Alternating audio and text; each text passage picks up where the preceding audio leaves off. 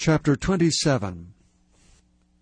In the beginning of the reign of Jehoiakim, the son of Josiah, king of Judah, came this word unto Jeremiah from the Lord, saying,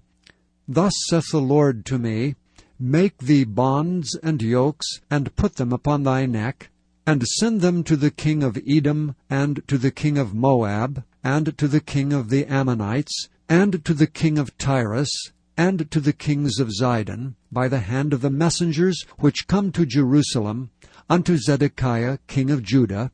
and command them to say unto their masters, Thus saith the Lord of hosts, the God of Israel, Thus shall ye say unto your masters,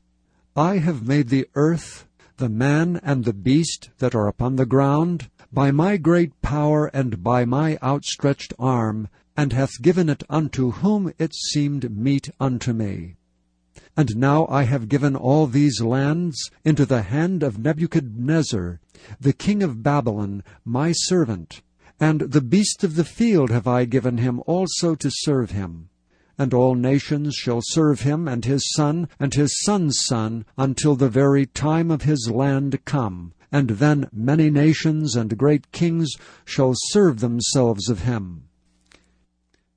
And it shall come to pass that the nation and kingdom which will not serve the same Nebuchadnezzar the king of Babylon, and that will not put their neck under the yoke of the king of Babylon, that nation will I punish, saith the Lord, with the sword, and with famine, and with the pestilence, until I have consumed them by his hand.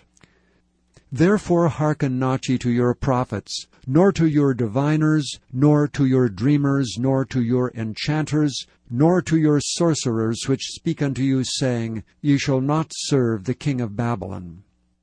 For they prophesy a lie unto you, to remove you far from your land, and that I should drive you out, and ye should perish. But the nations that bring their neck under the yoke of the king of Babylon, and serve him, those will I let remain still in their own land, saith the Lord, and they shall till it and dwell therein. I spake also to Zedekiah king of Judah, according to all these words, saying, Bring your necks under the yoke of the king of Babylon, and serve him and his people, and live. Why will ye die, thou and thy people, by the sword, by the famine, and by the pestilence, as the Lord hath spoken against the nations that will not serve the king of Babylon? Therefore hearken not unto the words of the prophets that speak unto you, saying, Ye shall not serve the king of Babylon, for they prophesy a lie unto you. For I have not sent them, saith the Lord, yet they prophesy a lie in my name, that I might drive you out, and that ye might perish, ye and the prophets that prophesy unto you. Also I spake to the priests, and to all this people, saying, Thus saith the Lord, Hearken not to the words of your prophets that prophesy unto you, saying, Behold, the vessel of the Lord's house shall now shortly be brought again from Babylon, for they prophesy a lie unto you. Hearken not unto them. Serve the king of Babylon, and live. Wherefore should this city be laid waste?